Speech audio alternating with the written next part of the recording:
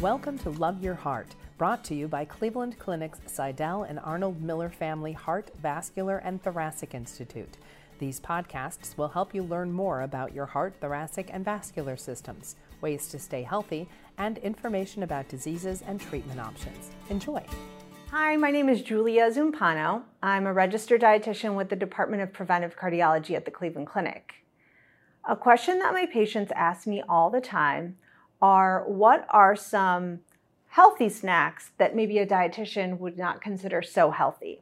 Some mainstream snacks that are marketed as being healthy are some of the snack food products. So examples might be baked chips, pretzels, crackers, some of the veggie sticks or straws that are recently coming out, rice cakes. These snack foods are still snack foods, so they're highly processed, can often have high amounts of refined flour or refined sugars or sodium added to them.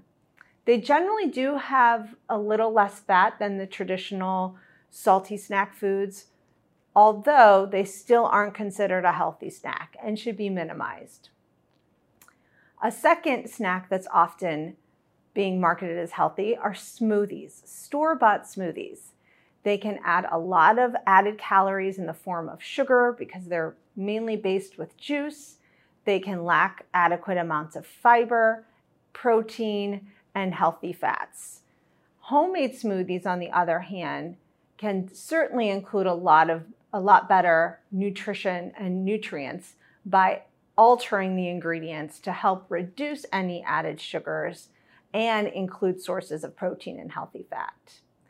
And the third marketed healthy snack would be granola bars or breakfast bars or wafers.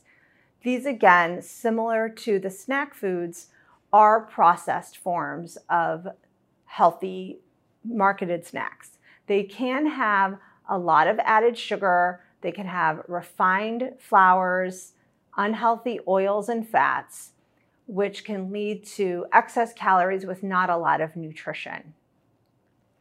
Now, there are options of making your own granola bar or breakfast bar or maybe even a healthy breakfast muffin that can offset some of the negative outcomes of the packaged versions. Thank you for listening. We hope you enjoyed the podcast. We welcome your comments and feedback. Please contact us at heart@ccf.org. Like what you heard? Subscribe wherever you get your podcasts, or listen at clevelandclinic.org/loveyourheartpodcast.